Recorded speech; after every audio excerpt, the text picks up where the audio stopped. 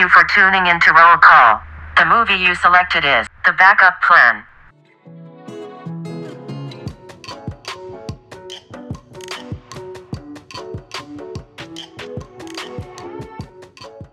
Hey everyone, welcome to Roll Call, the show where two childless millennials gush over movies and follow an actor's journey from their early years throughout their blockbuster hits. Because let's face it, we still miss Blockbuster, but I must say, Netflix is coming in hot. Netflix has been a great clutch, and I wonder if, like, years from now, we're going to see a Blockbuster stand at a cool little artsy farmer's market in Soho.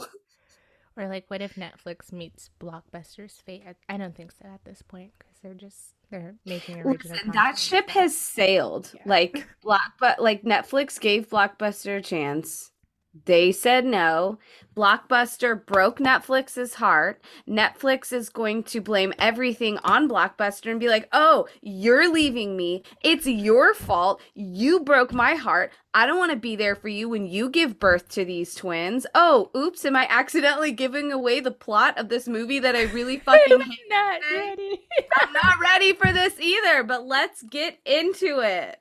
Oh my gosh. All right. What's up, guys? I'm Bria, and I would like the backup plan to back the fuck up for a couple seconds, minutes, hours, the duration of the movie. Yes.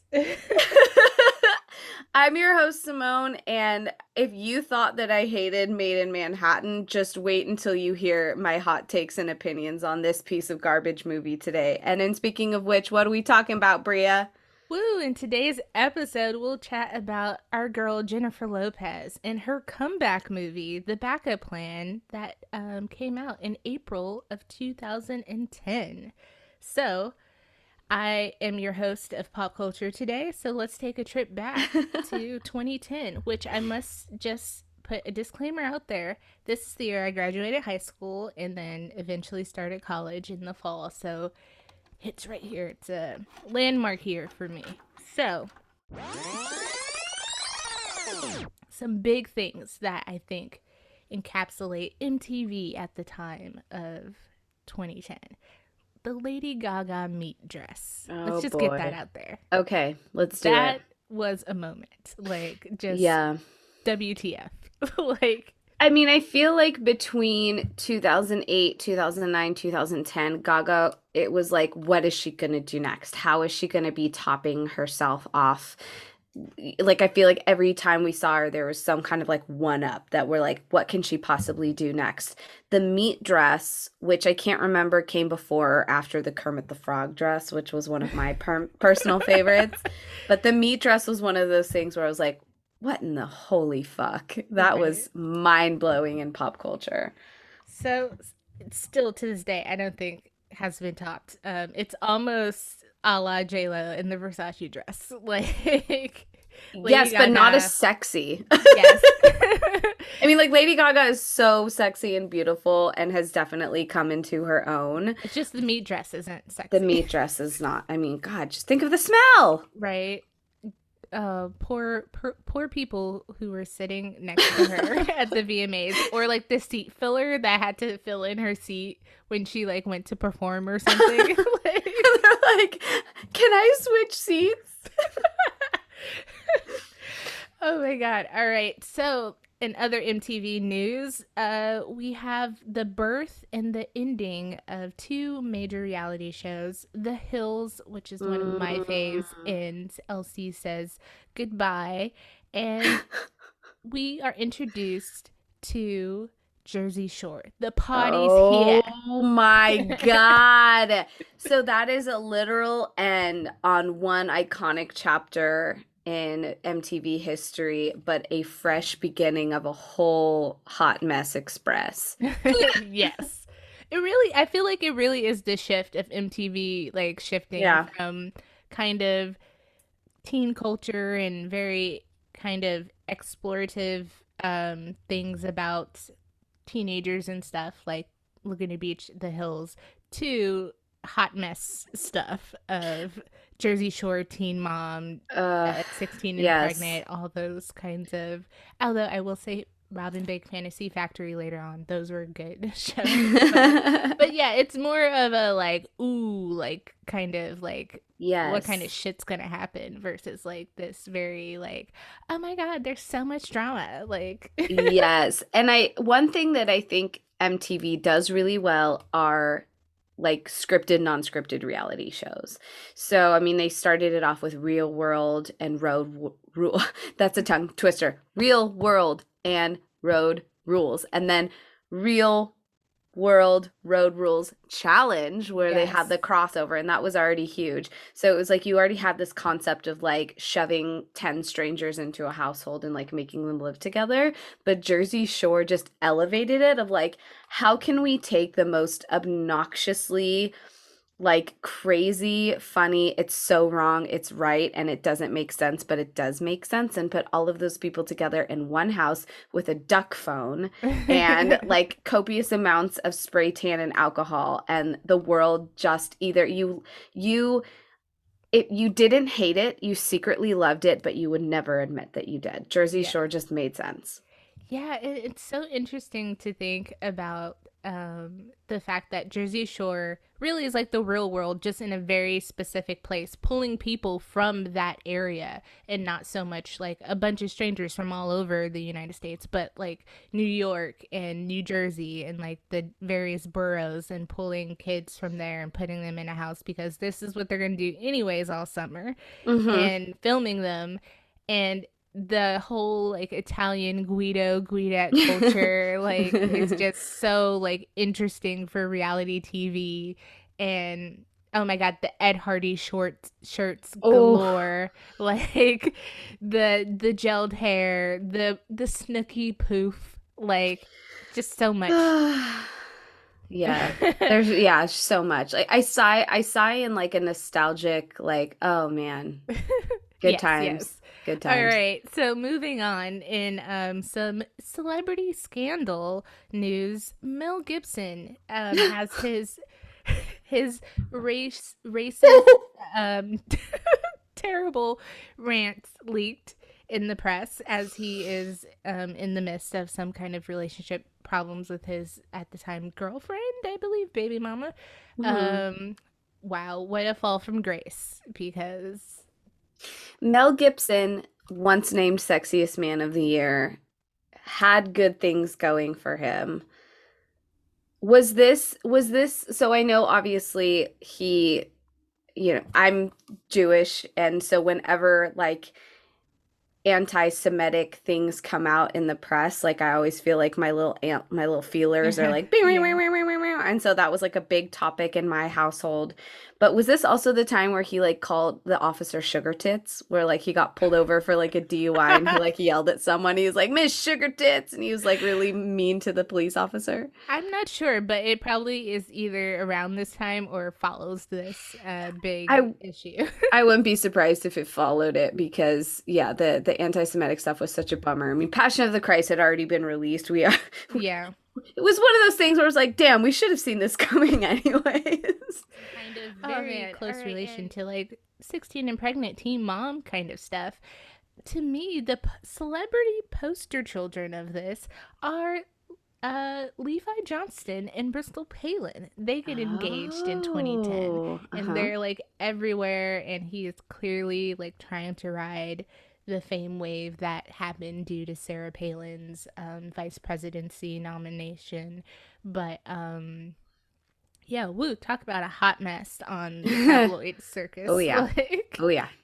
and then just a big broad stroke, because as we are getting through these years, I'm realizing that the more specific we get, the less stuff we have to talk about in the future. But Of a course. broad stroke of this time is this is kind of the beginning that we see a lot of major celebrity cheating scandals. So to Mm. kick this off, we have the king of cheating scandals, Tiger Woods and Oh. his harem of women that we find Yes. out he he was banging on the side. And then we also have America's sweetheart Sandra Bullock gets cheated on by Jesse James post Oscar win. Yes, post Oscar. So Jesse James was automatically canceled because the world, I don't think Talk about Sandra cancel Bullock, culture. Like, literally, yeah. And I don't think Sandra has ever done anything wrong. I can't remember a time where we're like, Sandra, really? Like, she truly is America's sweetheart. We love you. We stand by you, Miss Bullock.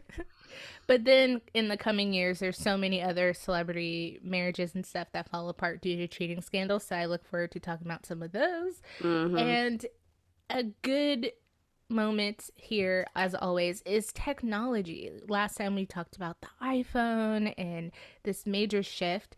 2010, we get the iPhone 4, my first iPhone, and I believe yours, right? So, do you remember, being a Bay Area native, do you remember that the iPhone 4 was left at a bar in Redwood City, and I forget who, but somebody, some kind of technology website or something, paid tons of money to get this this prototype of the iPhone and leaked it everywhere, and the design was everywhere. But also, in relative to now, the size of the iPhone 4 screen is the size of a credit card. No, it was that small. Yes. Okay, it's funny because you don't notice when you get a bigger phone. It's like a gradual change. Yes. And but then when you hold when you hold a older generation phone and compare it to your current one, you're like, oh yeah, this is small. Yeah. Like, Kevin still hasn't upgraded his, and he's still rocking, I think, a 7. And so I'll pick up a 7 and be like, whoa, like there's just a huge difference. So I can't even imagine the 4, the screen as big as a credit card. I mean, that's only slightly bigger from what the iPod screen was. Yeah, I mean, it was tiny. And also, officially, Android is here. They are playing the game alongside iPhone in terms of touchscreen phones. My first smartphone was actually a HTC, so it's a more affordable, accessible way to get a smarter phone without plunking down. I think, what was it, like $500 for the iPhone at that time when it first something came like out that. and stuff. So yeah. Yeah. Big changes. Big changes. I mentioned it kind of cheekily earlier, but Netflix really is taking off. They are still sending DVDs in the mail, but you can now stream certain things from your, Xbox, your PlayStation, your Blu-ray player, whatever. Roku was a thing at the time. I didn't even know that. But so Netflix is taking off. And we have the introduction of another social media giant, Instagram. Oh, yes. Back when you would just take pictures of your food and random things and random places and The your innocence. friends, and use really bad warm filters that washed you The out. sepia tones definitely were huge. Bria, can you remember your first Instagram post? A while ago, I was gonna just delete my whole Instagram feed and start anew, and then so I deleted a few, but I was like, this is gonna take a long time, so I canceled that program or that idea. But no, I don't remember. I know looking back, like just in general, the things I posted, I was definitely trying to post like, oh, this is like a cute little artsy shot of this, or so nothing of value really. But but it was something of value to us at the time. Yes. My first Instagram post was a picture of saltwater taffy, and I was like, I forget what the caption was, but it was just like, I love saltwater taffy, and it was just a very blurry handful of taffy in my hands. And then I think the next one was the artwork at Trader Joe's. Yeah, I will say that, like, looking through my old Instagram, like, I feel like I posted so much like wholesome stuff that that's exactly what it is. It's wholesome, innocent, what we interpreted as youngsters to be like, this is artsy, but then it's like really whatever.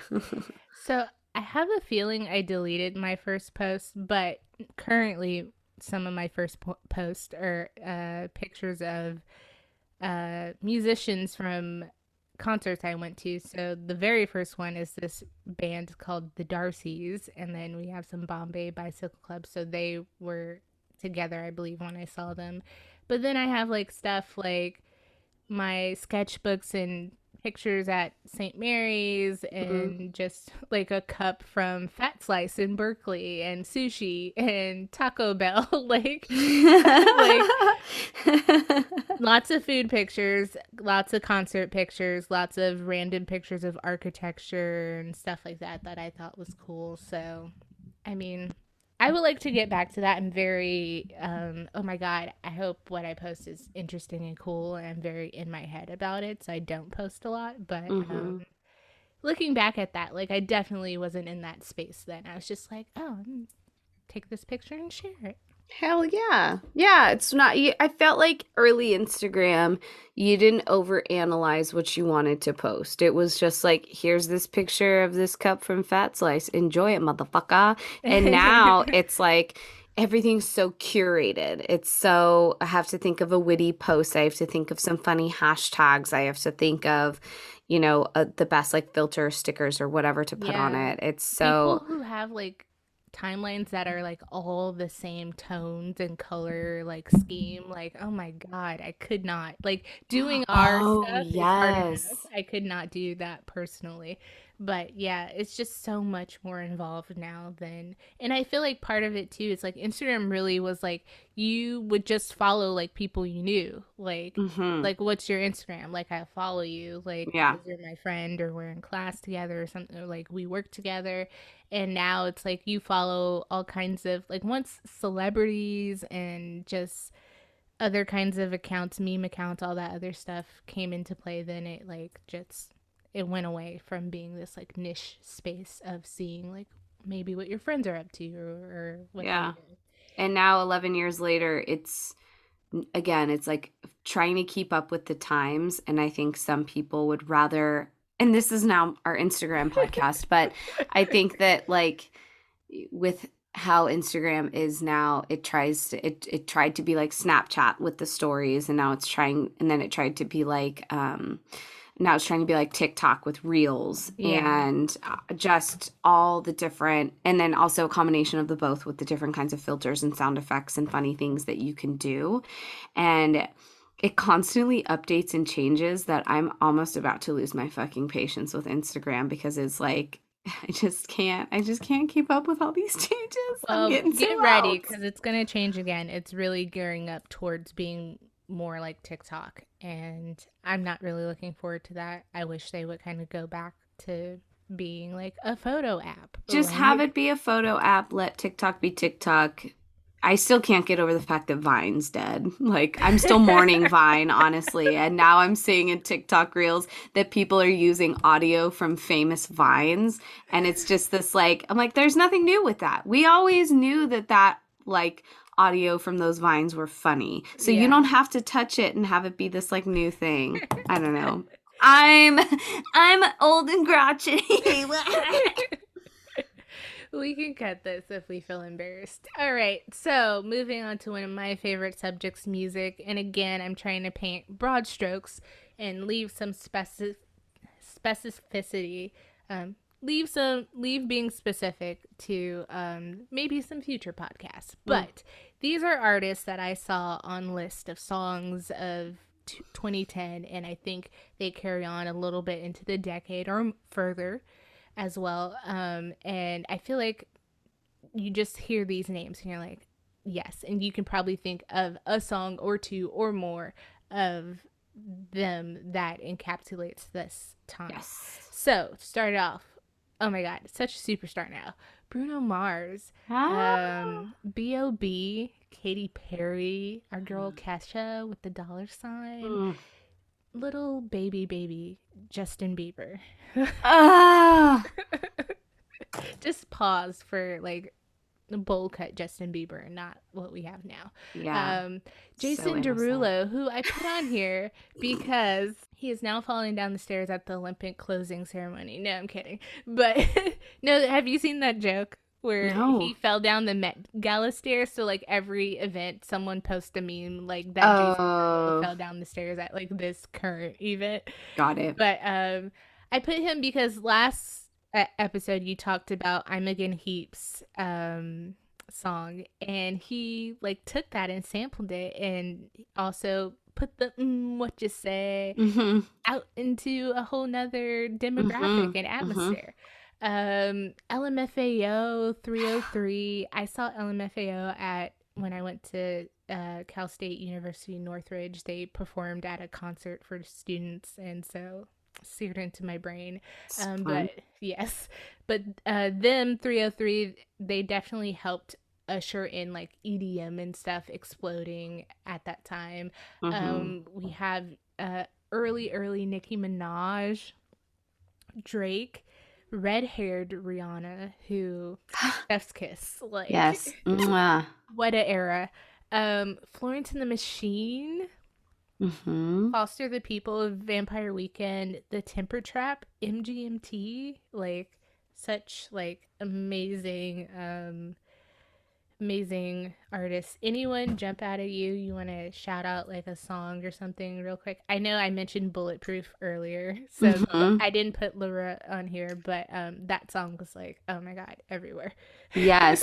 So before we started recording, I accidentally got a little too ahead of myself in talking about 2010s music because Bria and I had discussed how it's like music that it's not necessarily, we're not going to hear it years and years from now when we're older and being like, oh, like have this really fun nostalgic memory. That's not to say that we don't like the music or we don't like the songs. I still think like all of these artists that you mentioned all had a huge hit and a jam from this era.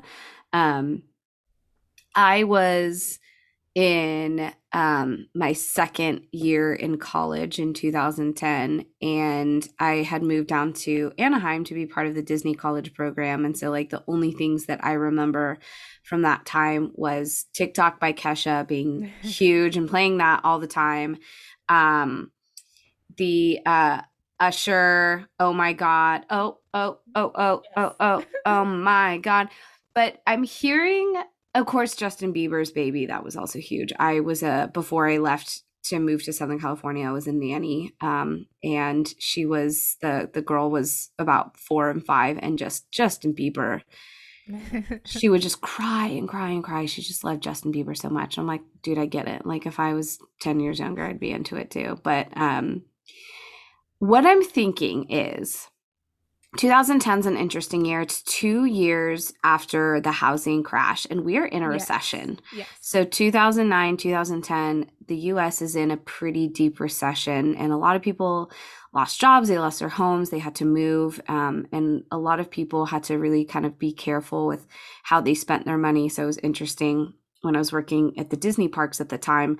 I had a lot of memories of the park just being dead and empty because not a lot of people could afford to go, Wow. which is so opposite now. But what I'm thinking about this, the pattern of music is that it's so fun. It's so like, Party it's so music. party music. It's so party central that it's almost this like antidepressant in the form of music because like it's a really shitty situation but we get don't stop make it rock DJ blow my speakers up tonight. Or I would like to also shout out Fly Like a G6, like a G6 like popping bottles in the ice. That was another big one. Yeah. Or like teach me how to Dougie. Teach me how to Dougie. Like yeah, so that is very true. That is a great observation, Simone. And on that note, let's get into some movies of 2010. I did look at when the backup plan came out, which is April of 2010, and there wasn't a lot of like memorable stuff there. So I was like, scratch this. Let's just get some like movies of that month. Okay. Because like that week wasn't that hot. And that might play into the box office. It might. So I'm going to make a note of that so that I can bring that back up. So some movies of April 2010 that I thought were like, okay, this is interesting, which still to me like wasn't a lot. Like given when we did like some of the early 2000 stuff, and I was like, oh my god, there's so many movies like that came out that are just like awesome or classics. 2010, I was like, huh. Uh, for April, we have A Nightmare on Elm Street, a remake, Mm-hmm. bringing Mm-hmm. back Freddy Krueger. Did you Mm-hmm. see this remake? I know you love horror. Yes. Yes, I did. All right, other movies. Date Night with Tina Fey and Steve Carell, Oh, which I didn't think was this old. Like I was like, yeah. That's maybe like, I don't know, 2-3 years ago, you think? like 5 years ago. But Clash of the Titans, which I haven't seen. I put this on for you. Furry Vengeance, my bad, with Brandon Fraser movie. Oh, I haven't seen it. Yeah, I haven't either. But it's like him and some animals or something, so might want to put it on your list. The Renaissance. Yes, the Renaissance is among us in 2021. So gotta prep, maybe do a little mini roll call for Be Free. Death at a Funeral, which is a remake, and I believe this one has an all black cast of comedians, which I feel like I've seen clips of it, but I don't think I've watched it. And then a mega hit, Iron Man 2, which I've never seen any of the Iron Man movies. But yeah, so my closing statement for the pop culture and movies of 2010, we're wrapping up big franchises like Harry Potter. We're in the midst of a franchise, Twilight, and we're just getting to, I know, right? I believe Twilight Breaking Dawn came out 2010. And then that was the part 2. It was like Breaking Dawn 1, Breaking Dawn 2. No, Twilight Total Eclipse came out 2010, my bad. Okay. So okay. we're in the middle of Twilight. Got it. And then the 2 to end it. Mm-hmm. And then we're just getting started with the Marvel universe that has become what it is with the Iron Man movies. But some other non-franchise movies that were notable too: Shutter Island, 127 Hours, The Kids Are All Right, which is a nice, good, feel-good movie. The Social Network really probably is like the movie of this year that probably encapsulates that time so well. Inception is a huge one. Yeah. And 2 good Leo movies this year. Right. And Black Swan too, which was like a mega hit for Natalie Portman and Mila Kunis, which was like, okay, like they can act as adults. All right, let's They out this. here. Yeah. So I'm gonna hand the baton off to you, a la our Olympic relay team. And you go ahead and give us some budget numbers, and I'm looking forward to what Lil Raj has to say. Oh boy. Okay, all right, buckle up, Bria. So, circling back to what you had said earlier, it makes sense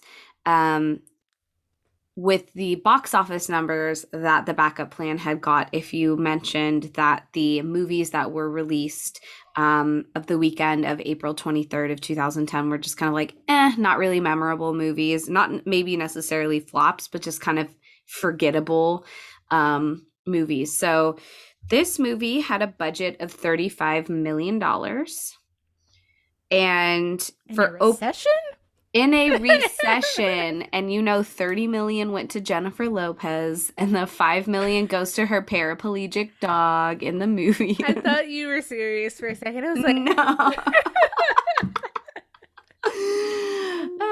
But I mean, this movie, like set-wise, budget-wise, reminds me a lot of The Wedding Planner, because it takes place in like big cities, and not in the way that movies like The Cell was made, or where they had to create like some really, really elaborate stuff. But yeah, so this movie had a budget of $35 million. Opening weekend, closing on April 25th, they counted this for both the US and Canada, ranked in $12.2 million. However, worldwide, including domestic and international gross, ended up making $77.4 million. Wow. So not too bad. Not bad at all, especially for a comeback movie of sorts. We talked about how Jennifer Lopez kind of took time off. She got pregnant. She had twins. By this time, I believe they're like 2. So this is her first movie back, and not a bad turnout, in my opinion, in terms of money. Yeah. Well, it like doubled. It like made itself back and then doubled. Yes. So, and then plus a little bit extra on the side. So not overall, not too bad. It's the twins. That's why. It is the twins. All right, my favorite part, my homeboy Lil Raj. What does he have to say? Okay, all right. So I'm not going to make you guess on this one. I'm just going to be very transparent on what Lil Raj has to say, but we are going to do a guessing game on how many pumps of butter we think the other person would give for this movie. And if we get it wrong, now we know what to talk about in our next group therapy sessions. You don't know me at all. You don't know me. Okay. Lil Raj, we know, is a fan of Jennifer Lopez. He's a J lover. He's a J lover, but he was not a fan of this movie. Lil Raj gives this 1 star, and he says, don't make this a movie. Ooh. To be more specific, Hold the phone. Yes, go ahead. That is spicy. Lil Raj came to the library and he said reading is fundamental. Like, that is the shadiest thing I feel like he has said so far. Yeah, just don't make this a movie. He said some movies are no better than second-rate sitcoms. Other movies are no better than third-rate sitcoms. The Backup Plan doesn't deserve comparison with sitcoms. It plays like an unendurable TV commercial about beautiful people with great lifestyles and not a thought in their empty little heads. So timid is this film that when it finally arrives at its inevitable childbirth scene, it bails out after 2 pushes. So if I can read between the lines, Lil Raj calls this a 2-pump chump of a movie. Oh my gosh. Man. Well, I don't disagree. I am living for his word choices and his explanations. So let's get to our opinions on this movie. Simone, how many pumps of butter do you think I gave The Backup Plan? I think we're both on the same level that we thought this, out of all the rom-coms so far, that this was the worst. Yes. Okay. So remind me again how much you gave Monster-in-Law. Ooh, I don't even remember. I feel like I gave it like 2, maybe. Okay, so maybe 2.5.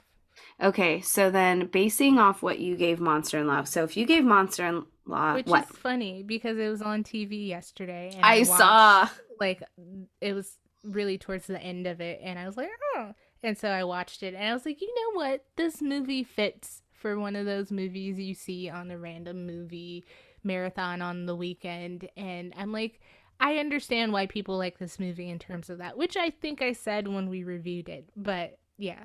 Yeah. So. Well, and you also made a point about how, like, this just kind of holds up to Jennifer Lopez's longevity of her career. Like, her movies might not be getting Oscar nominated or Golden Globes or anything, but they're played the hell out of on TV. Like, yes. We see them on TV a lot. For a lot They're of people. Comfort movies. She's getting residual checks. She's not hurting at all. So I'm guessing you gave this either 1.5 or 2 stars. If I could give it less than 1, I would. But yes, I would give it 1 pump of butter and probably like a very lazy pump of just like, like let's go. Okay. Yeah. Watch okay. For you, I know that forget. I want to say it's ants or something, but I remember you being like, you know what? I'm not even wasting real butter on this movie. I'm just gonna give it like a spritz of like the I can't believe it's not butter spray. And I feel like, and this might be true for me, so I'm gonna project this on you. I feel like you would spritz it in the air and like waft it over the popcorn. Just like a nice little like mist of butter, not committing to anything, just the essence. It's there. It's like when people joke about mimosas, like you just waft orange juice over the champagne. Fuck the juice. Like I'm here for the champagne. So yes, that is my guess. You absolutely nailed it. And when you had said if I could give this negative, like if I could rescind, if I could take an extractor of the butter that's already put in to cooking the popcorn, I could, just so that it was just like a raw kernel. I don't even know. The start of this movie, I'm going back to the concession stand and be like, I don't want this shit anymore. Like, give me nachos. Give me something else. Like, oh, yeah. Give me nachos or like just alcohol. All right. Well, I think that segues into a great portion where we can talk about the cast of this. And like, I think we can just get through that pretty like, because I'm dying to really just talk about the movie. 100%. But I don't have any problems with the cast. Yeah, I think like most rom-coms, what makes it truly a comedy is the quirky side characters that you see. Of course, Jennifer Lopez plays a woman named Zoe. Her male counterpart is Alex O'Loughlin, and his name is Stan in the movie. They're funny-ish in their own ways, but what really makes this movie stand out as more of a comedy is Michaela Watkins as Zoe's best friend. Her name is Mona. Zoe owns a pet shop who is run by Eric Christian Olsen as Clive, and Noreen DeWolf as Daphne. They're kind of quirky and funny. Zoe also joins a single mothers support group run by Melissa McCarthy. And Melissa McCarthy, she's been on the scene for a while, but she didn't start gaining traction and notoriety until Bridesmaids. Yes. And so it's always funny to see these people kind of in their earlier roles, but they're still kind of playing the same kind of physical comedy, slapstick stuff. So yeah, we also see Anthony Anderson, who is this dad who hangs out at the playground that Stan, kind of goes back to visit every now and again to like get parental advice. And there's just lots of very memorable faces of people that you may not know their names right off the bat, but you've definitely seen them before in other roles. Yes, like Jennifer Elise Cox, who plays a baby store clerk, and she is Jan from the Brady Bunch movie.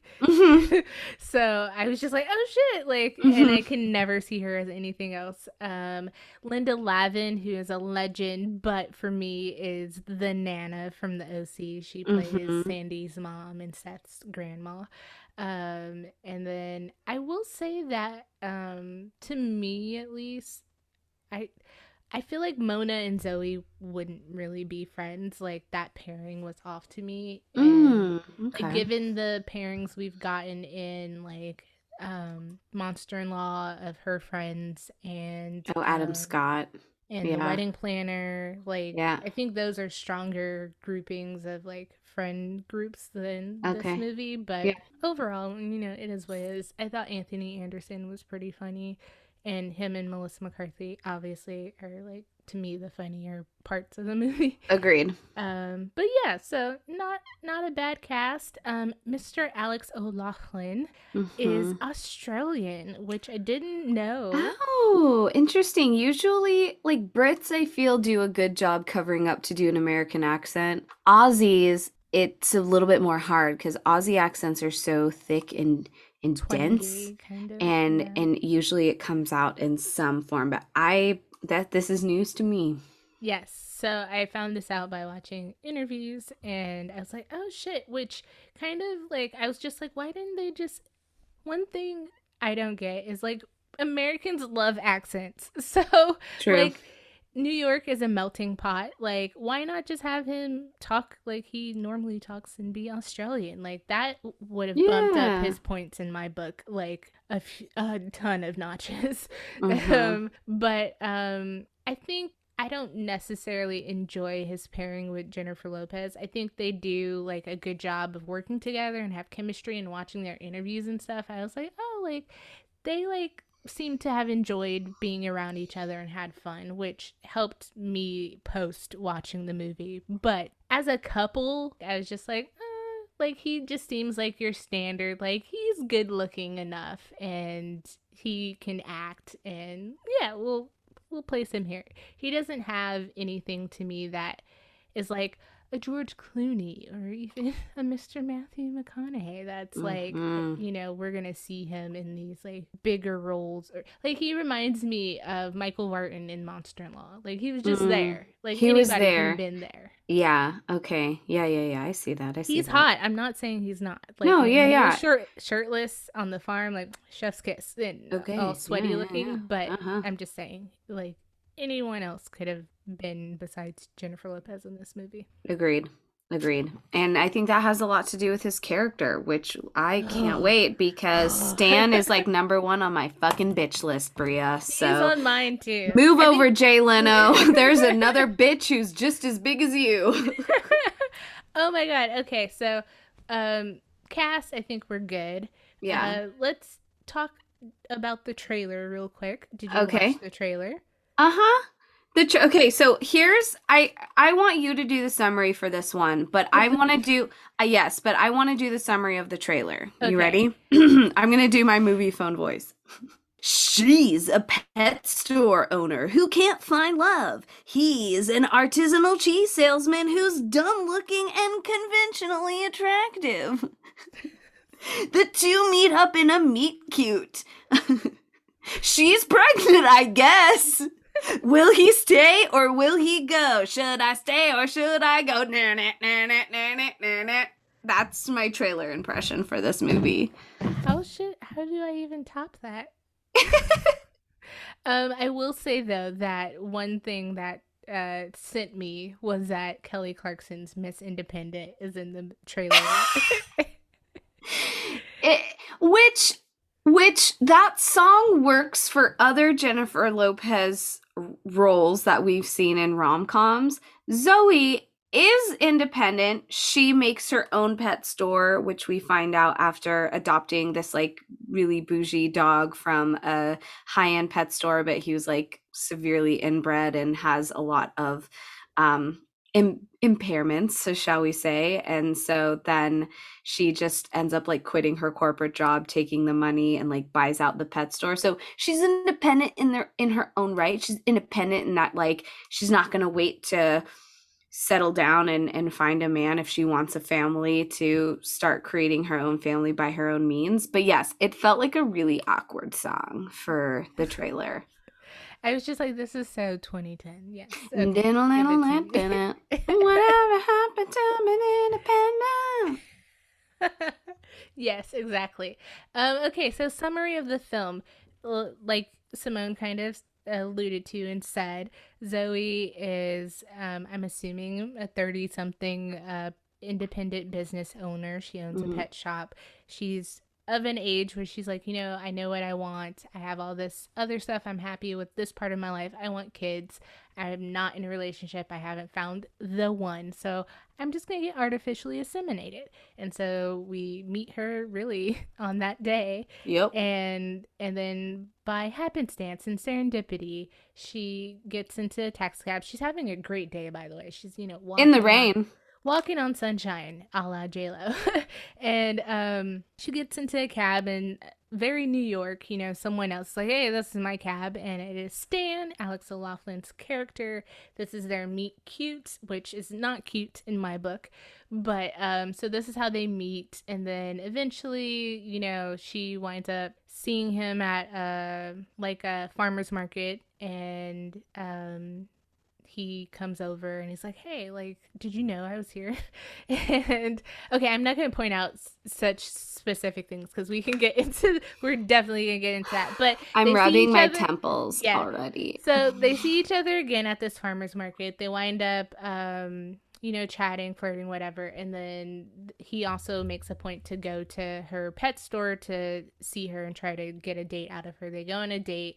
They like each other. After that, of course, she finds out, wow, the insemination took and I'm pregnant.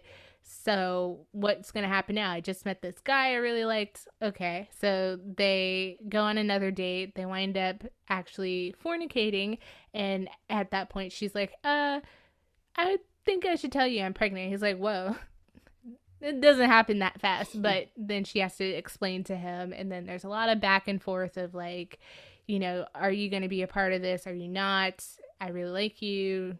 Do you like me enough to, want to be a part of having these babies with me?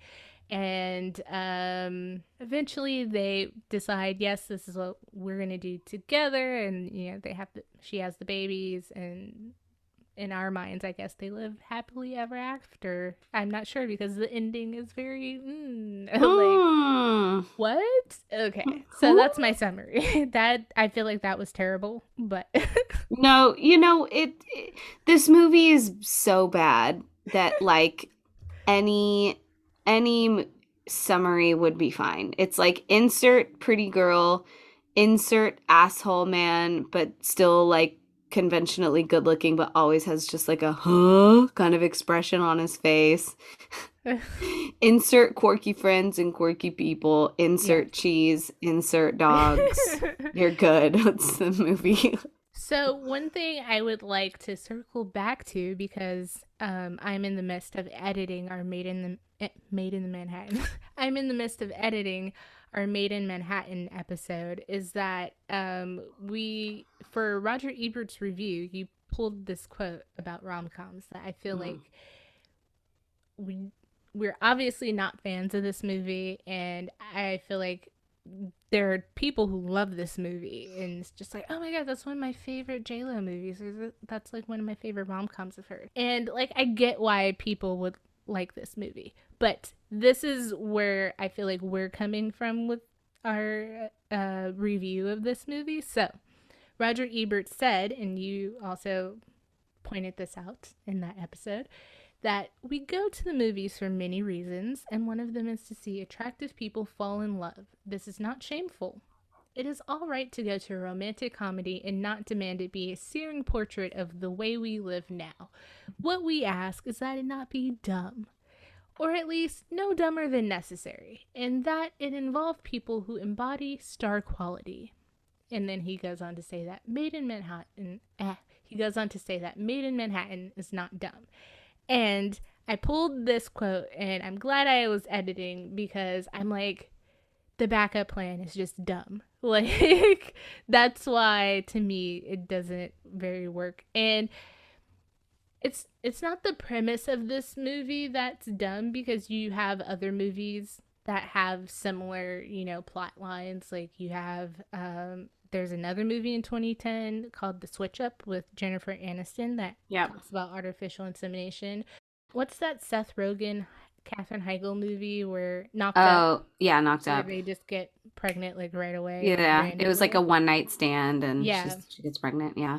So like, you can tackle, and trust me, I've read some fan fiction that is along the lines of this plot of this movie, and it's just the way that you go about telling this story that, has to work on a certain level before, or otherwise it's just like, okay. But yeah, so how do you feel about what Lil Raj said back then and how it applies to the backup plan?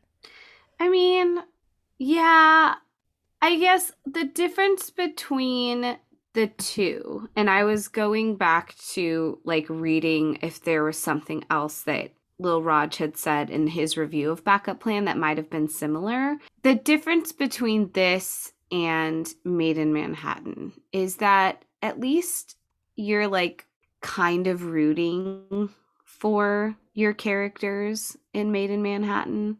and we have, I would say the backup plan lies more towards comedy and than romantic, and Made in Manhattan is more romantic than comedic.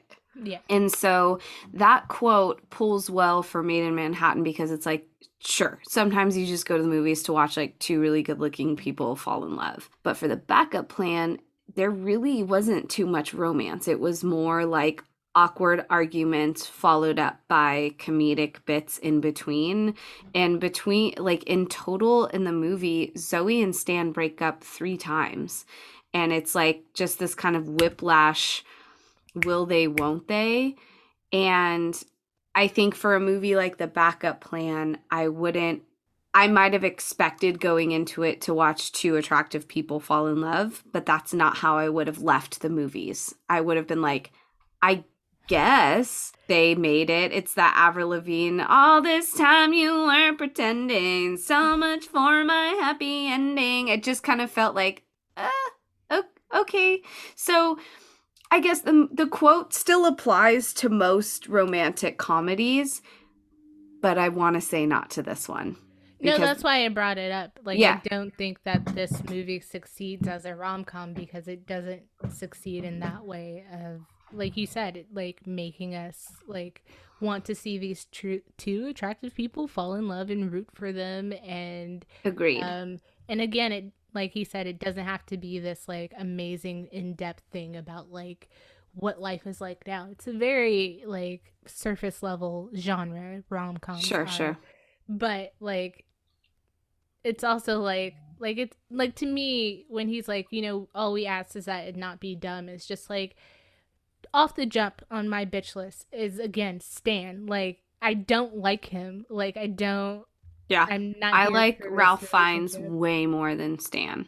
Like, and it's not Alex. It's not how he looks or anything like that. It's like his actions, his words, his behaviors. He's just written really like crassly, and I don't understand why you would write a romantic interest in this way and not have some kind of redeeming moment or qualities of him that is like, okay, he's an asshole, but like he has a soft heart of gold or something. Like, yes, during the many times in which these characters broke up and split up, or you know, kind of tried to call it quits, I was like, good, you're better off like going your separate ways.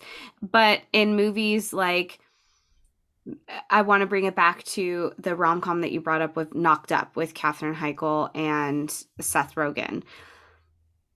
That movie works to me as a romantic comedy, and it's a romantic comedy that I can sit through and actually enjoy because there's something that works with these pairing of people that are different, and they have like this kind of, I think it's more common that couples will have a one night stand, they get pregnant, and then they have to like figure out and make it work, rather than someone going to a doctor's appointment for artificial insemination and then having this random meet cute. So a story like Knocked Up is way more believable, and you are kind of rooting for them. Sure, Seth Rogen's like bumbly and a fool and smokes a lot of weed, but he has that heart of gold. Like, he legitimately does kind of want to try and like wrap his head around having a baby with Katherine Heigl. So it's like, it's a coupling and a pairing that you are kind of rooting for.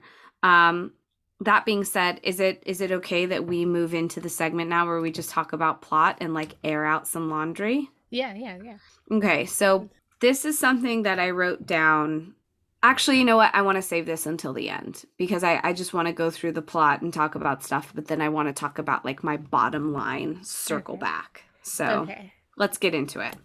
So I have some notes, like, and a big thing I don't like about Stan is the way he comes off to Zoe. Yes. And it's very like abrasive and very cocky, and not in a like kind of charming, like, yes, oh, like, you like me kind there of are way. men who flirt in that way where they come across as very overconfident, but it's overconfident with a twist of humor. Yes. Stan is just aggressive, and if it was me, I would have pepper sprayed him by the time. Right. Because like their meet cute is not cute because first off, she hails a cab and the cab pulls to her side of the street.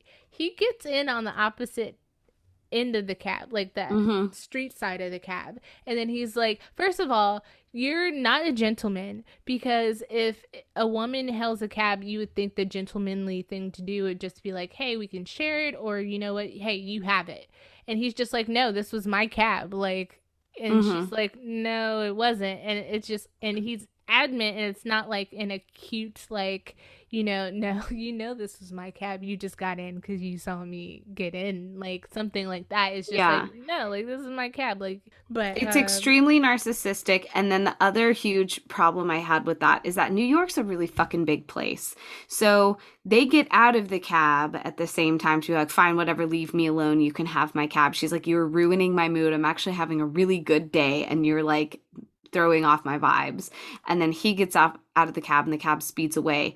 Behind them, you can see at least 5 other cabs, which you would think that they could hail. Now, granted, maybe the cabs already had people in it, but the next shot of them is they go straight to the subway, and he's behind. And I don't know, for the listeners that we have of this show, New York, the subway system has so many different lines that the fact that they get into the same cart and he stands right behind her and that they just so happen to be going to the same place is so frustrating to me, because again, I feel like their meeting would end when they like would get out of the cab and go their separate ways.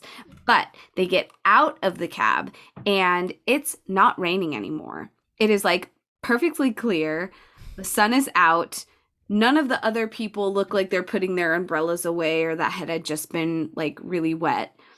And then she does this thing where she picks up a penny. Zoe has this thing about like good luck, having good luck. And she goes, well, the penny's only good luck if it's heads up or whatever.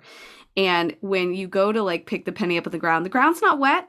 The ground doesn't look like it hadn't been fucking rained on hard for a long time. It's just a movie inconsistency. I know. I did see behind the scenes footage, and you can tell it's like movie rain because the distance, it's like sunny and nice and stuff. Of course. No, it is contrived rain. That is fake rain, 100%. But these are the things that I feel like when the plot doesn't work, or you're already out of like what you're watching for, that you start noticing other small shit like that. Whereas like there's tons of movies that have goofs and stuff that doesn't make sense, that you just don't even pay attention to unless you like nerd out on IMDb and you're like, what? I've watched this movie like 10 times and I've never noticed that. And like, but for you to notice something like that just speaks to like how disinteresting this movie was that early on. Yes. And I also think too that this movie was just very like sloppily put together. It just felt very rushed. I didn't really think like there was a lot of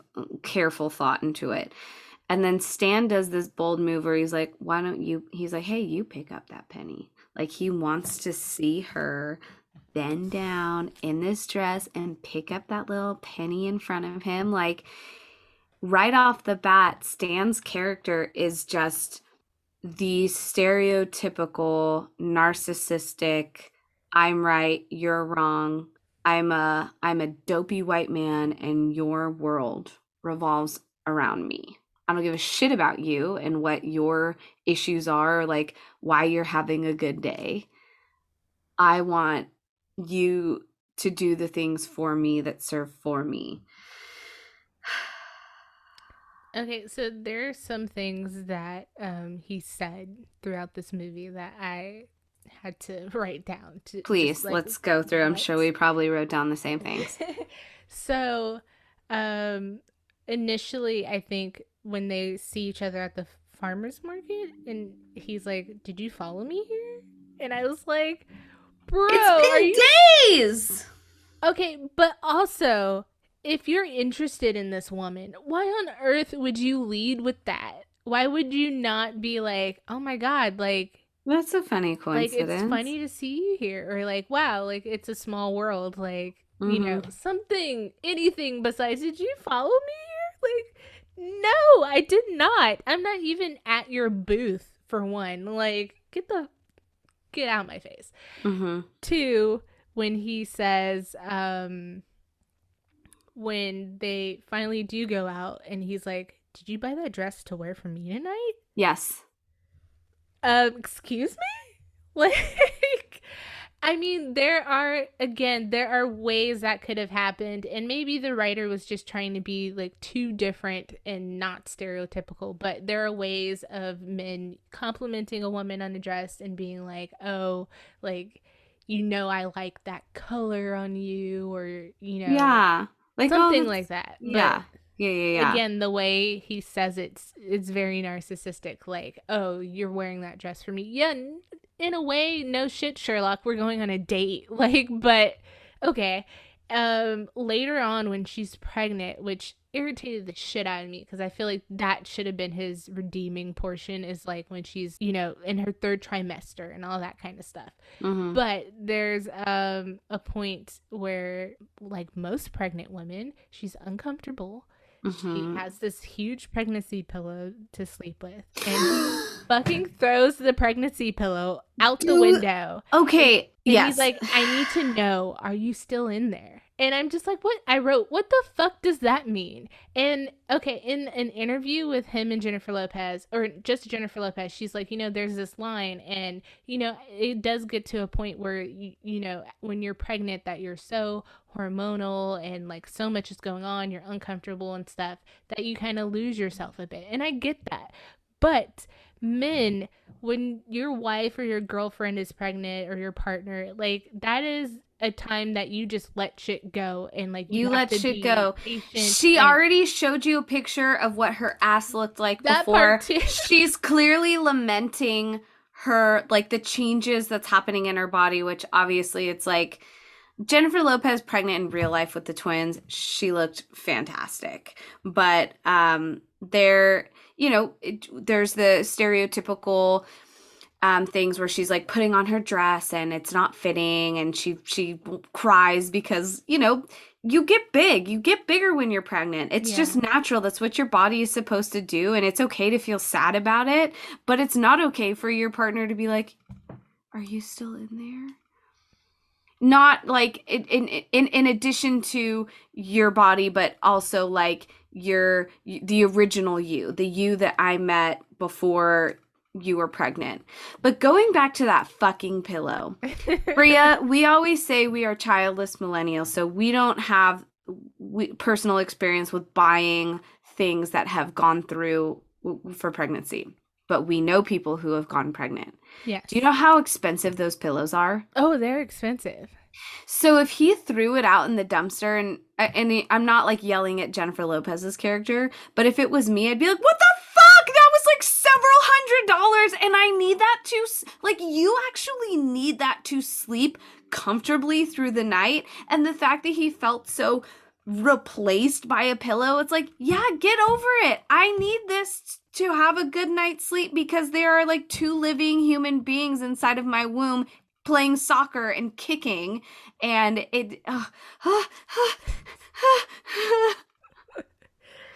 my god, yes. Okay. And then when they get back together, because they break up, and for the billionth time, because he's an asshole still, and he's like, they're at the farmer's market, and there's this cute little chick who has a booth who's just like all up in their business all the time.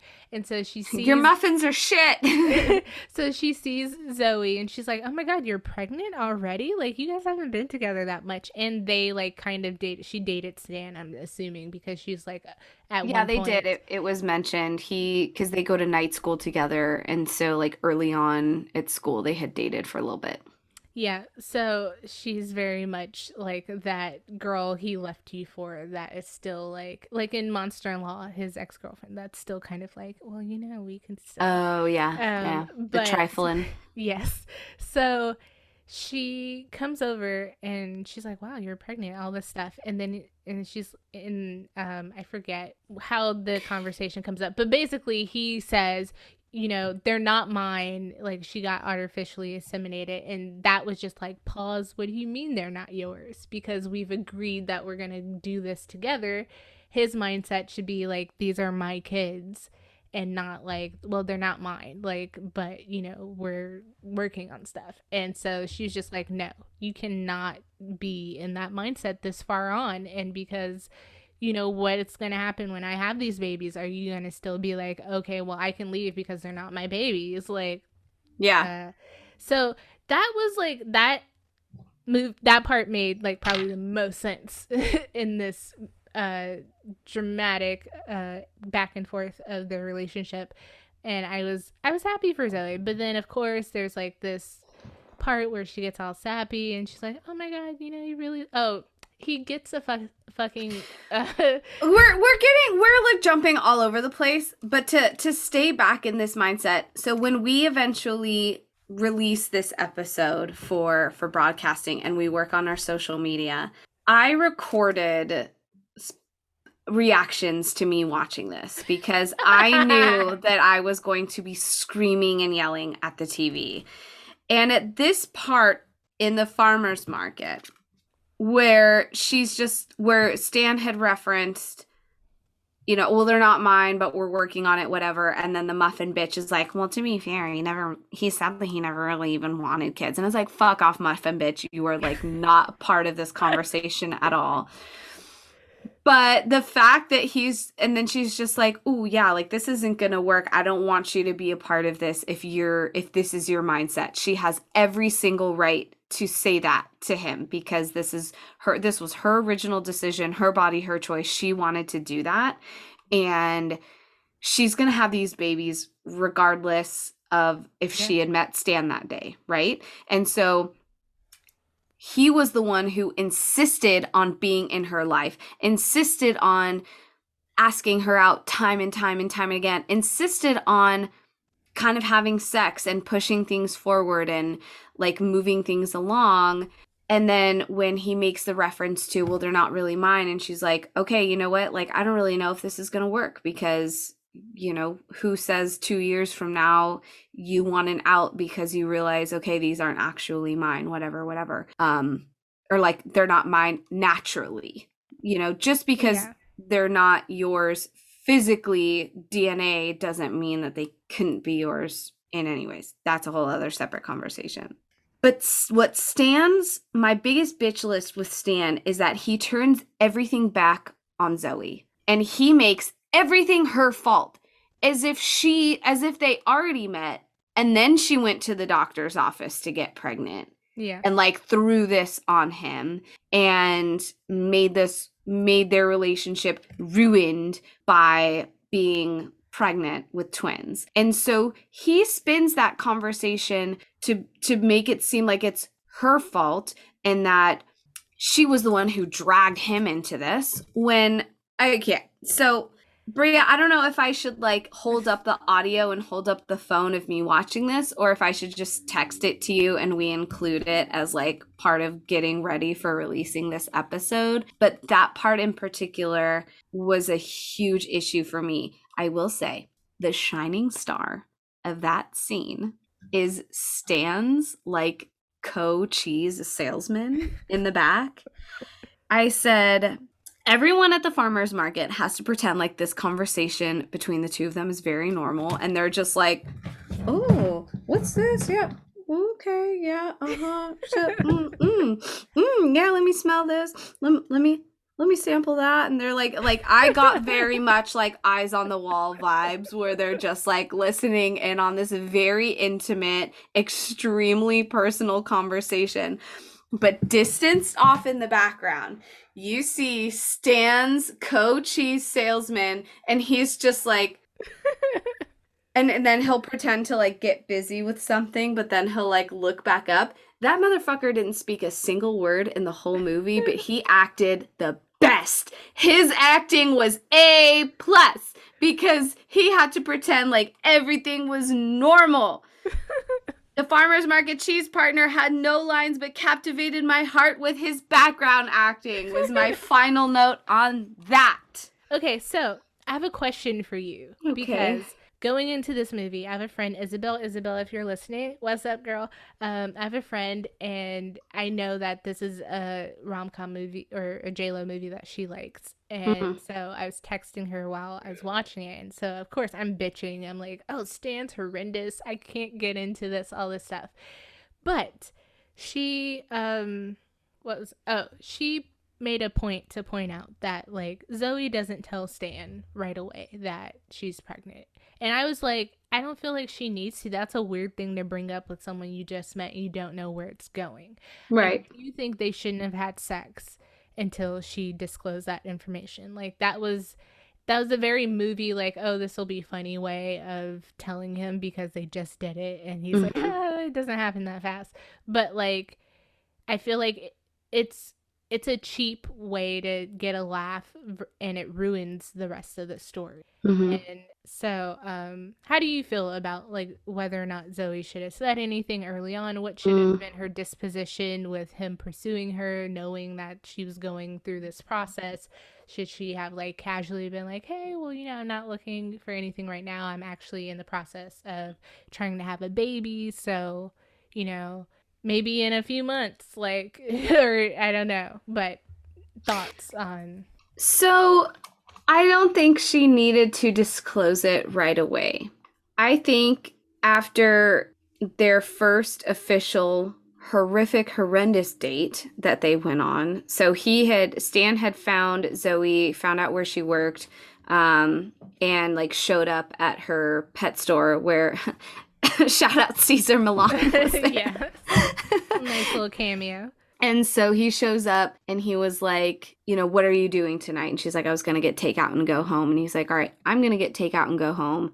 Let's just go to the same takeout place. We'll order separately. We'll go our separate ways. And that's that. And they grab some hot dogs. They kind of make their separate ways. But he did call her, I guess, a day or two later, the day that Zoe found out she was pregnant because she decided to take the test. I don't know, 2 minutes before the date started, which was another thing that I wrote down of like, why, if you thought you were pregnant, to either just like, I mean, actually, I can't question it because I've never been in that position. I've never been in that position where I've been anticipating getting pregnant. And so Yeah. I can imagine it's probably really exciting. So I take that back. I rescind that. But she takes the test like right before Stan shows up. Her dog accidentally, like he thinks it's a toy. He swallows it. By the way, that test is absolutely ruined. Pregnancy tests are incredibly fickle and there are a lot more complicated instructions on them than you think than besides just pissing on them. But that's besides the point. That's another movie logic thing that I don't want to really get too much into. They go on this date. In a picture, it's a nice date. Like he brings them to this little community garden, has this really nice setup with candles and some wine and pizza and whatever. Like it's really cute. She has a glass of wine. Again, she doesn't know she's pregnant yet because her dog swallowed the pregnancy test. And some comedy and mishap and chaos ensues.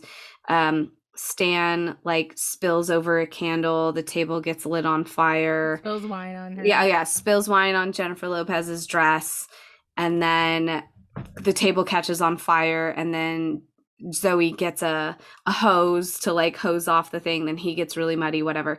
That date's a disaster. So for me, I would have been like, you know what? Maybe this is a sign that things just aren't going to work out. I'm going to go fucking up. Like, it was really nice. Good try. Like, you know what? It's just not for me. But they decided to go out again later. He invites her to his family's farm upstate, and that's where they have the goats and all the farm animals and stuff where they make the fucking cheese. Personally, if it was me, I would have disclosed the information before the romantic getaway weekend because nothing says we're gonna fuck if you invite me to your beautiful bed and breakfast farm upstate.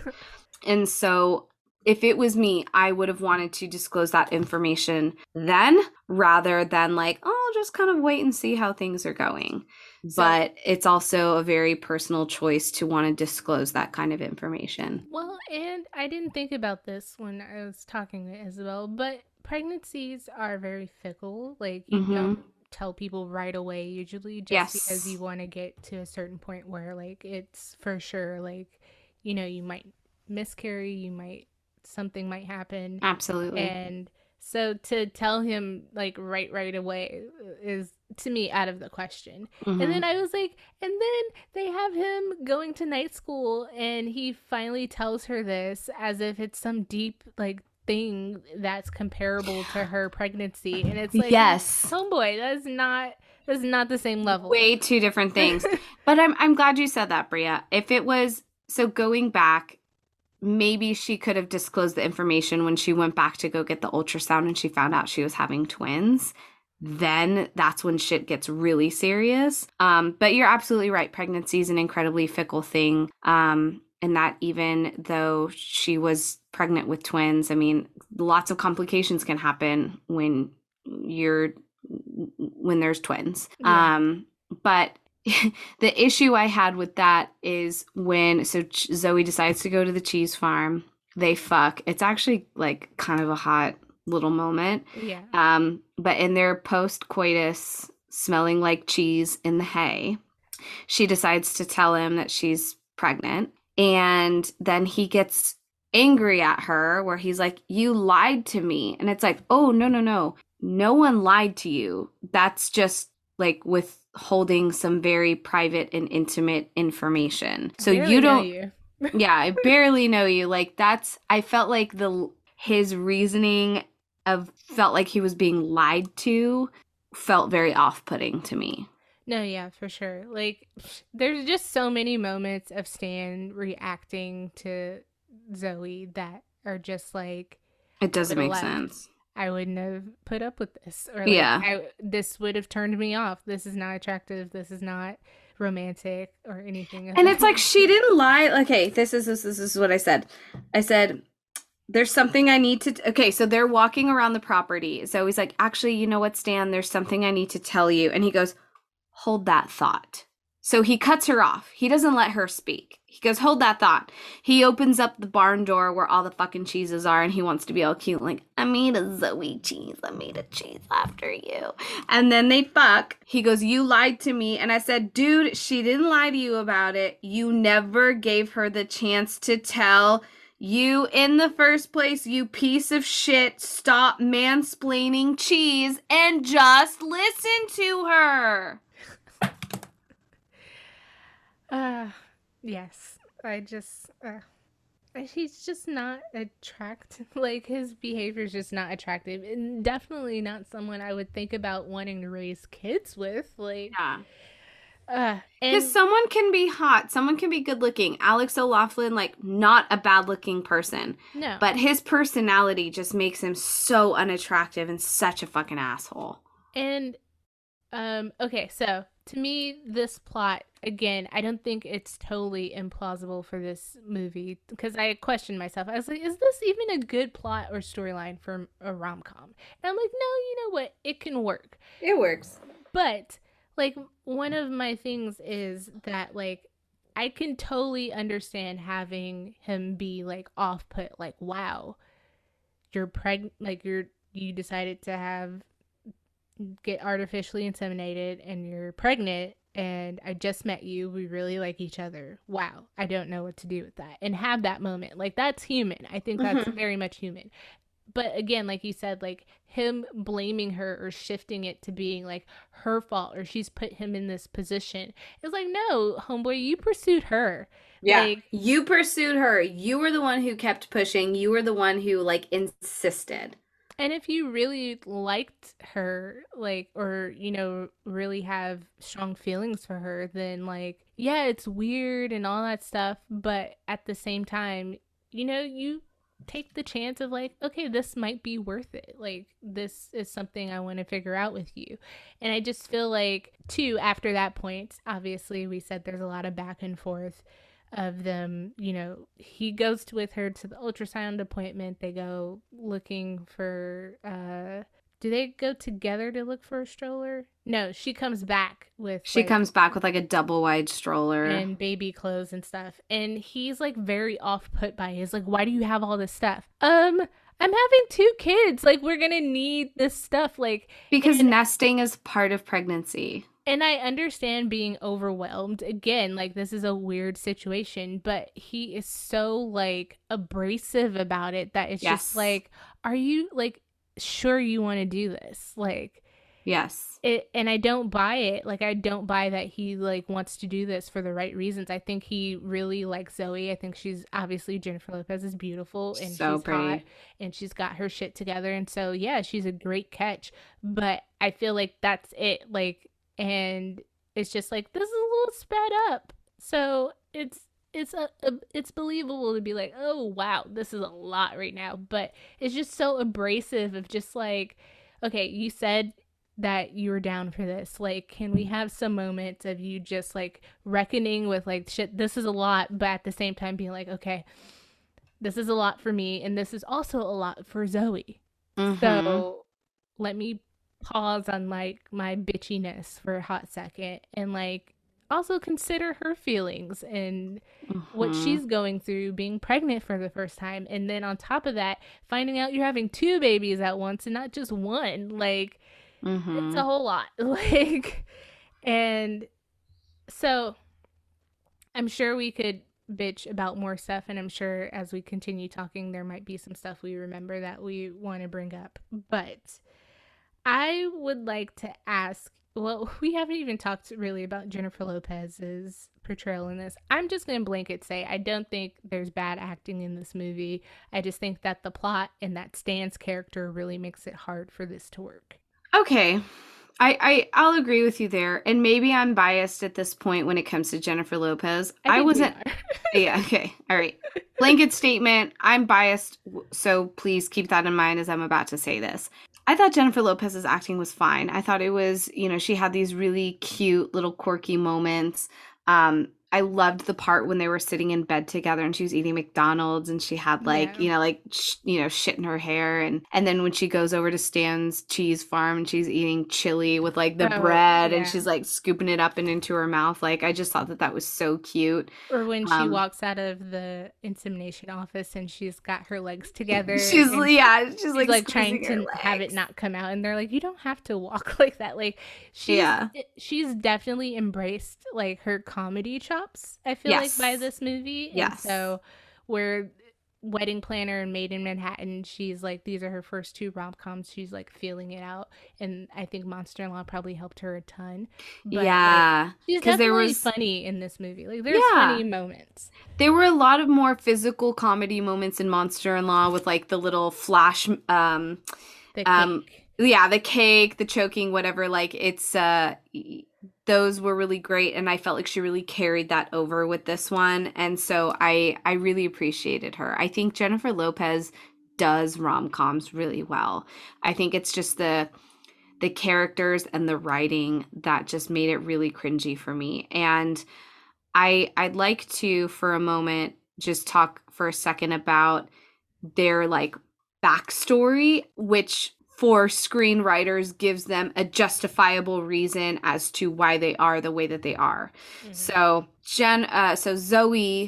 Zoe's mom passed when she was at around 8, and her dad left while her mom was sick, and so she just grew up with her nana, and so she doesn't have so she has trust issues with men. She didn't really like dating. She couldn't really find the one because she just probably has these issues of like, well, they're gonna leave, like nothing gold can stay kind of thing. She was like, just I forget what the line was, but it was something along the lines of like, happy ever afters aren't always gonna be existent for everyone. And then Stan had this shitty background story where he was like living abroad and doing the cheese thing, I think in Switzerland. And then he was married at some point, and then his wife there's infidelity in the marriage and she had cheated on him. And so he has a skeptical viewpoint of women because his heart was broken. And so that's why when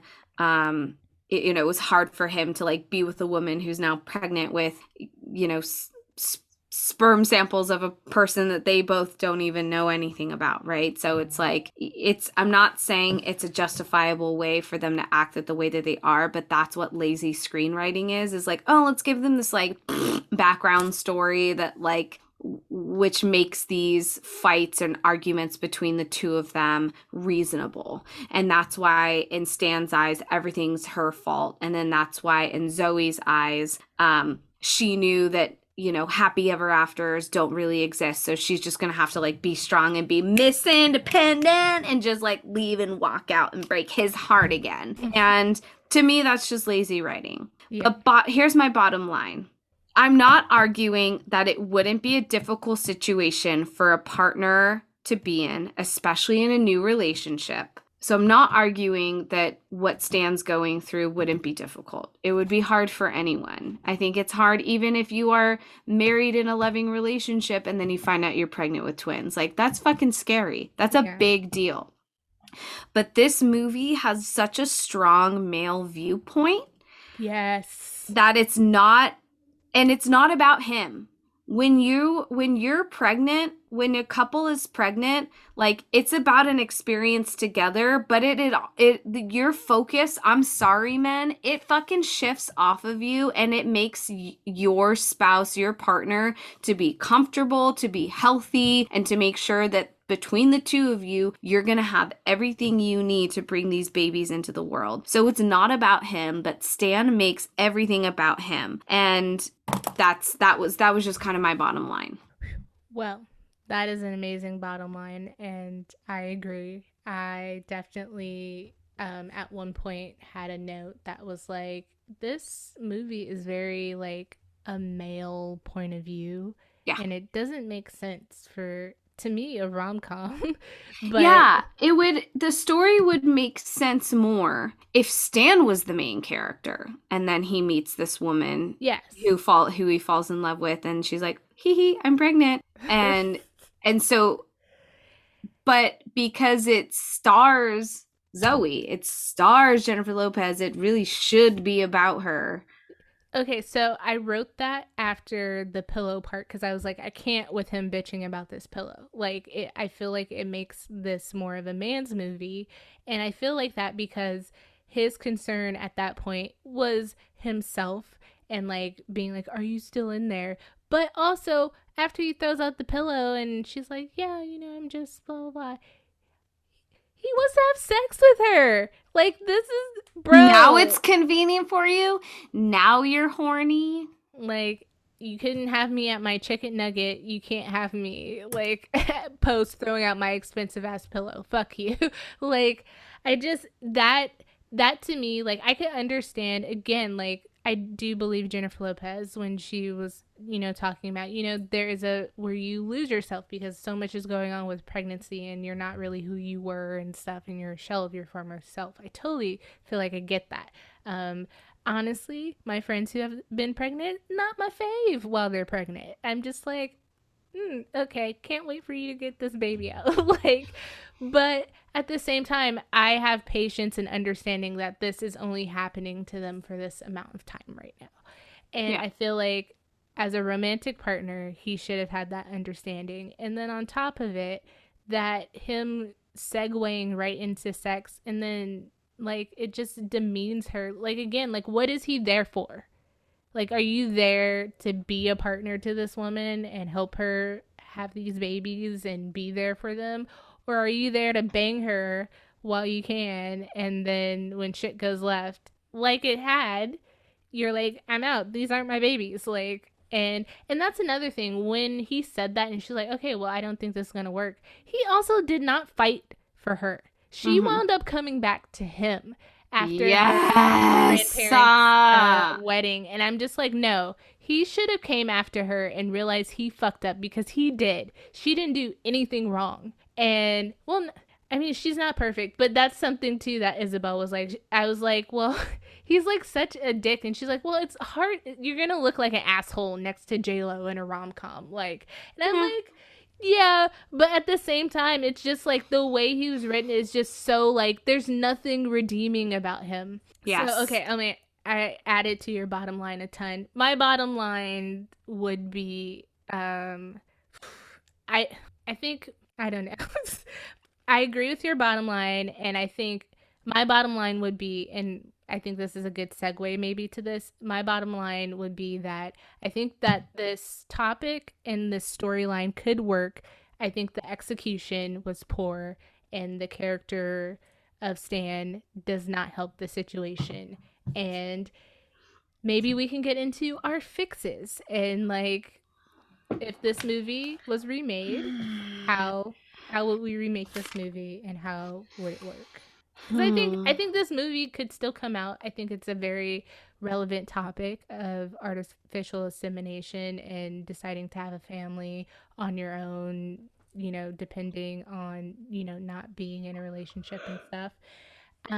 Personally, my fixes for this movie would be that we could have seen more of her dating issues. Like maybe we get a quick like um you know, like kind of turnstile scenes of her going on these dates and it's just not panning out. And so obviously she's at this point where it's like, look, I haven't found someone. I'm making this choice for me. So that we get that. And then on top of that, the biggest thing to me is I feel like if they're going to have these quote unquote backstories of issues and stuff, they need to date longer before this happens. And I feel like obviously she gets artificially inseminated, so that's the curveball of it all, and you don't delay that. But I feel like maybe she takes the pregnancy, like ruining the pregnancy test is like another like cheap ploy. But like maybe she takes the pregnancy test and it's a false negative, and she's like, okay, I'm not pregnant. I really like this guy. Let me give this a shot. And then later on, she starts to realize, like, she gets sick and stuff. And then she's like, And so she goes to the doctor or takes another test and realizes she's pregnant. And they've been dating for, like, a month or two. And they really are into each other. And I feel like that helps us. Hopefully, Stan is written better. But that helps us buy into their relationship more and buy into him seeing this through with her and being like, okay, well, you know, I really like you. This is weird, but I want to see where this goes versus like this like lust pursuit of like, yes, I really think this chick is awesome or whatever, and it just seems very surface level from the way it's written. Have a better I agree with everything you just said. Instead of that strange Pixar style opening where everything's animated for the first few minutes. Oh my god, can I just say that I have a major problem that I think that it's supposed to be Jennifer Lopez. She looks white. She does not look like she's a woman of color, that she's Latina or anything. Like I'm like, am I watching the right movie? Yes. Like, who's this white Mycene character? Like... Agreed. Which makes me think, I was like, I wonder if they made that, if they already had, like, someone else in mind. But yeah, it's like they didn't throw a filter on that bitch. Throw a sepia tone. Come on, bringing it back to Instagram. That was one of my first notes, actually. It was like, intro credit scene. I am bothered with how white the animation is. Is it supposed to be J-Lo? Like... Yeah. Okay, sorry, but yeah. No, I absolutely agree. So instead of that very awkward animation, to have the opening credits be like, like past montages of her on like just shitty dates with like funny, like fuddy-duddy kind of dudes. I think that would have served so much better. And then she decides to be, she goes to her doctor's appointment. She goes through with the artificial insemination. Her and Stan have a meet cute, but it's a lot better than the taxi cab confessions thing. It's going to be a lot, maybe he like bumps into her at, it's at the farmer's market, and she like tries his cheese or whatever. The farmer's market is a great place for a meet cute. Like, such that's a good believable. meet cute. Very believable. Or even like he walks by her pet store. Maybe he has a dog or a pet or something. And then they like have that cute little meet cute. I totally agree with everything else, that then she finds out she's pregnant and it's like, okay, all right, let's see how this goes. And then the two of them figure it out. I don't see, sometimes, you know how you said sometimes you just have to let movies movie. Sometimes I don't need this whole like coming to Jesus amazing plot arc story where the characters like realize certain things about themselves. I mean, I know all stories have, you know, climaxes and falling resolutions and things like that where like problems are kind of tied off. But I think in this movie and in rom-coms in general, you don't have to overcomplicate these things, that they don't have to have these like weird. Like Stan didn't have to be cheated on. Stan could have just been some like dopey little cheese salesman and like really liked her and was into her and was like, okay, I kind of want to make things work. And then, maybe when they go to the mother support group and he watches the birth that he like, freaks out a little bit. That's natural Yeah. for any man who's going to be expecting babies. So, but I agree that this movie could have been so much better if Stan had more of a heart of gold and you could tell that he was like generally interested in like being there for Zoe and being a part of these babies' lives, kind of in the way that like Seth Rogen was in Knocked Up. It's been a while since I've seen the Jason Bateman and Jennifer Aniston movie, but I want to say it was like I'm gonna someone watch it now and was Knocked Up involved in so I that can one. rip on this movie and be like, see, these movies got it right. I've never seen Switch Up, so the Switch Up, so Mm-hmm. that be interesting to watch and compare, which we probably should have done if we were really good at this. but one more thing too that Okay. I would change is that I feel like the tug of war of them going back and forth, because this movie deals with pregnancy. I feel like the comedic moments comes from the pregnancy, and I would have rather had more of those funny like hijinks moments of, again, like the eating and the like buying stuff and how like overwhelming that could be. The birthing scene to me was like a highlight and the saving grace of Mm-hmm. this movie, because it Mm-hmm. was just so funny and so much was going on, and it seemed like they had fun filming it, because in interviews and behind the scenes stuff, like Jennifer Lopez is like, I don't think we had like a straight take. Like I just kept laughing and they just had to edit and work Yeah, around that because it was just so funny. Like agreed. Melissa, and so I wrote that my favorite part about this movie were the outtakes in the ending credits, just because yes. that part was so funny. So it should have leaned on the comedy part of it all more, like Knocked Up probably does, like because Mm-hmm. it's a Seth Rogen movie, and we could have done less of the drama of their relationship. And yes, that's part of it, but like it's also funny. Also, a movie that came to mind is Baby Mama. That's such a touchy subject, Oh, surrogacy, totally. but it's so Uh-huh. fucking funny. Like, Mm-hmm. and yeah, just And make it it also stars funnier. like two awesomely amazing female comedics Yeah. or You know comedians. what? No shade to Alex, but maybe Jennifer Lopez would have been better off paired with a comedian actor in this movie, like a Jason Bateman, instead of Alex, who, Mm-hmm.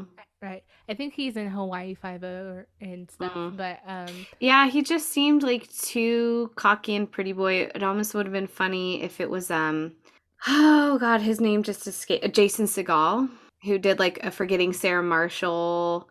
see, I think it's hard to pair Jennifer Lopez with them because She's she's just so so. beautiful. Yeah, I like know you Katherine need. Heigl's pretty, Kristen Bell's pretty. All, like they're gorgeous, but they also have this like regular chick thing about them, It's you very know? girl next door. Yeah, yeah. Yeah, where you can buy them being with like Kristen Bell's married to Dax Shepard, or Yeah, like Emily yeah. Blunt and John Krasinski. Like John Krasinski is like cute and a little awkward, like looking. Hmm. He can be very handsome, but at the same time, like they look like they do work together in that weird way. Jennifer Lopez is just so fucking glamorous, like outside of movies, that is just like, even this movie, she looks like very, again, pretty and kind of regular, very put together though, not She's always wearing heels. yeah, not slobby or anything like that. Not too girl next door.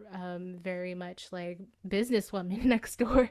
But like she has to have someone kind of on par with her hotness I'm level, trying to think if there's but a male funny. comedian who is like also like whoa, like really hot and good looking. Because like I think humor adds a lot to someone's attractiveness. Yes. I think Seth Rogen and like Okay. Jason Segel are cute in that way just because they're He's not a hilarious. comedian, but I think he could pull off like again like J-Lo, romantic comedy, like comedic timing. Paul Rudd. And they're like the same age, so it also makes sense. I don't know. I like. Yeah, no. I love it. That's good. Yeah, and Paul Rudd, he would just be like, he kind of has that like lost look sometimes where he's just like, I don't know what's going on, but I'm here and I'm gonna have a good time with it. Or James Marsden. Okay, interesting, because James Marsden's a pretty boy, but Yes. a funny pretty boy. Yes. Like Enchanted, where he says... Yes. Okay, all right, Bria, I like these hot takes. Good answer, Family Feud. All right. I think this movie could be remade. I think it holds its own in 2021 as far as like a cheesy rom-com that probably comes on TV and you watch for comfort or whatever. It's not a highlight of the genre. It's not a highlight of Jennifer Lopez's rom-coms. But and I think too, I feel like this probably is the time point for me, at least, where rom-coms are disinteresting to me. It just feels very formulaic, Yes. And again, like, it's obvious where this movie is going, but there are things that every movie can do differently that makes you like, oh, like, or like, oh, this was cute. Like, even though I know what's gonna happen, like, they were cute together. I was rooting for them. It was funny, all that kind of stuff. But I feel like some rom-coms at this point are just like being churned out versus like really being something special. Agreed. I don't know how to explain it. They lost their charm. They lost their charm. And despite me really not caring too much about the rom-com genre as a whole, there are moments in rom-coms like in Made in Manhattan and Wedding Planner and other, like How to Lose a Guy in 10 Days. There are moments where I get a little goosebump where I just go, oh, like, because you can't help it. Like, there are some really sweet moments. Never felt that in 1 second of this movie. I was kind of sad that they like were still together. Yeah. And then on top of that, alluding to that she might be pregnant again at the end, I was just like, what? Like, that's how you chose to end this movie? Right. Because at the looks of the babies, when they flashed forward, it didn't say the time period, but it looked as if, I would say, between not a full year, but like 6 to 10 months maybe. And I'm really not good at judging babies, but I'm guessing, I mean, I know it's possible for women to get pregnant pretty shortly after they give birth. It just depends on the body and everything. Which but again just goes to him being a fucking horn dog. Like, I know. Most women aren't cleared to bone until at least like 6 to 8 weeks post birth. If it's me, I'm not. Yeah, never mind. It doesn't matter. That's irrelevant. But I feel like we're at the point of the show now where we've talked about a very long laundry list of things that did not amuse us. And I feel like, yes, it does. It could hold itself up in 2021. And there wasn't anything that I found too problematic that really needed to be rewritten besides Stan and everything we said. Like if this movie were to be remade, I think it would do a lot better in 2021 than maybe how it would have done back in 2010. So we both texted each other though that we had would you rather questions. Yes. Let's get to that. You're the would you rather aficionado, so I'll let you go first. Okay. I'm almost dying because I'm like, dude, I wonder if our questions are the same. Okay. Bria, would you rather fuck in the cheese den or fuck in the McDonald's bed where like chicky nugget crumbs and fry crumbs and the McFlurry like is everywhere? Or would you rather fuck in the farm with the cheese? Yes. I don't know, because like the cheese one I wrote, is this hygienic like for the cheese? Like, the cheese is like like, are we tainting the cheese's atmosphere? Like, are we about to spoil some cheese right now? So someone tastes the cheese and they're like, this tastes like sex. I don't know. That popped into my mind. I do love a rustic setting. I love like rustic looking weddings. I think they're beautiful. So like that part of it appeals to me. But then I'm just like, but the McDonald's stuff is very regular schmegler and they're in a bed. So like sign me up for that. Am I pregnant? Like, cause she's pregnant when they're like in bed with the McDonald's. So Mm-hmm. that's another question. Like, is it just a scenario or is It's it the condition? just the setting. It's the condition. So never mind the fact that you may or may not be pregnant. If you're dating someone and they would you rather, if you had to choose, would you rather have sex with your partner in a cheese den around the cheese or in like a messy bed and Let's you're like eating Mickey D's, you're watching a movie and then you look at each other and you're like, let's make out and fuck. let's fuck up the cheese den just for to fulfill like my rom-com fantasy. Okay, Like, okay. I like that. what about you? So I love cheese, but I don't always love being around the smell of cheese. And I think that the Oh, smell of the den would be a little off-putting. that's another thing. Like, was the cheese stinky cheese? Like, All 'cause cheese is stinky at is some it point. what is the smell going on in there? That might change my mind. If it stinks, Hmm. then how are you in the mood? I So, think that there's something kind of cute about like eating junk food in bed and then like watching something stupid in the background. Like we put on The Office or yeah. something on in the background and then you're like, let's make out and see where this goes. I don't know. That's just to me that seems more like what sex is life in my what sex is like in my life anyways. It's realistic. It's Yeah. more realistic, yeah. Okay. Per always, I'm second guessing my choice, but I'm gonna go with cheese den. Okay. Okay. So I realize I don't really have a would you rather, but I have a question, really, Okay. a la enough, where Ooh. we were appalled that her husband turns her down, like getting in the shower. Yes! I'm glad you brought this up. Okay. The beginning of the movie, Jennifer Lopez is having dinner or lunch with her friend, coworker, pal, and what's his name? Clive, I believe. Clive. Yeah. So eating with Clive, and so she's like, "Will you have a baby with me?" Pretty much, like she's like, "We don't have to do it or anything. I just want your sperm. Like I want to have a kid. You're my friend." Blah blah blah. And he says no, and I was just like, "How dare you turn down Jennifer Lopez wanting your sperm? How dare you, sir?" So my question is probably a very easy answer: would you turn down giving JLo your sperm? Okay, or plot twist if she asked me to be a surrogate. Ooh, yes. Or to 'Cause that- donate a egg or two. Like, Oh, I would give my eggs to her. Absolutely. Hand over fist. I think that would be fantastic. I don't know if I could be a surrogate just because I think wrapping my mind around being pregnant is still a mindfuck to me. But if I was a man and she asked me to provide sperm, yeah, and I would be okay with like putting it in, you know what I mean? yes, I just thought that I was like, skirt, like what is this scene? Like, Yeah. And then there's the second rejection when they're in the McDonald's bed and she like leans over Yes. and she wants to kiss and he's like, not right now. I'm like, because she has chicken in her hair. Eat the chicken nugget out of her hair and Just like be fucking like, get on "You're- with it. oh, yes, get on with it. Drip I that think that's something McFlurry all like- over me. Like, Okay. Just feed me seductively French fries. I Mm. mean, that rejection, yeah, that was dumb too. I was just like, Ouch. again, him and the sex. But Yeah. all right, for another fun bit, I don't have one for this because I was just so off put. I could not even, as we've done this, and once you mentioned it, think of anything.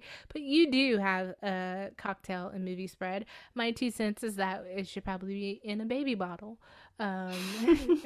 But would you bless us with your cocktail hour?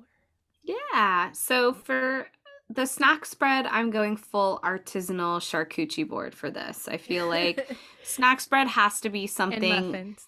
Yeah, little snacks that you get at the farmer's market. So like figs, muffins, Jam. some jams, some crackers, some nice cheeses. I'm going like that's full snack spread for this. For cocktail, I'm going red wine just because that's what they had on their first date that he spilled all over the dress. But I love your idea of putting it in a baby bottle. How fun. All right, That is an excellent choice. I didn't think of something that simple because it actually works for this movie in so many ways. So there's that. All right. Well, I think this is probably like 2.5 hours of goodness. So, also, I just want to. The ginger babies. Cute. Cute. A little off putting, given like who they're belonging to. Like, right. I So was the just like, red, wow. the gene hairs that or the genes donated from the donor that she chose from were really strong. The red hair genes, I think, are really strong. It like really, if you're doing your old fashioned like Punnett square math, red hair often is like extremely dominating. So it shows up in, that's why like if it, like sometimes I'll look at Kevin in the sunlight and there's like flecks of red hair, even though not a lot of people in the family have true red hair. I think his grandpa had red hair at one point. But anyways, yeah, redheads have super duper strong genes, but it did look a little off-putting because in some ways the babies kind of had like, you know, like big round brown eyes, kind of like J-Lo, but then they had this like bright fiery hair. Cute babies, Yes. but it's a little weird. And on that note, let's close it out again. All right, let's shut her down. Let's shut her down. Whew. Man. All right, you guys, thank you again for listening to this week's episode. Pretty much a bitch list, really. Truly. And to the people who've stuck with us so far, please come back for another episode of the great value version of Inside the Actor Studio. Seriously, thank you for sticking around, particularly after this episode. If you do want to take another deep dive down this IMDb rabbit hole with us, please stick around next week. I can't guarantee that this might be any different for me because next week we are going to be discussing 2012's What to Expect When You're Expecting. Ooh, I'm sure we're going to have comparisons between this movie and that, so that should Definitely be very interesting. Wait, we'll actually be talking about J-Lo's album Love, which came out in 2011, and then we'll be talking about what to expect when you're expecting. So, another bonus episode is right around the corner. And on that note, I'm sorry if you really love this movie. We still love you. But if you've got nothing better to do, maybe go figure out a theme to watch a bunch of movies you have never seen. I'm your host, Simone. Please subscribe to this blessed mess and leave us a like if you're into it. And I'm your host, Bria, and it would be awesome for you to wipe off those buttery popcorn fingers and give us a review, maybe cheesy fingers too. Ooh. Also, follow us on social media. We're at Roll Call Pod on Instagram, TikTok, and my fave, Twitter. So, on that note, this has been another episode of Roll call and and cut. Charcuterie Board.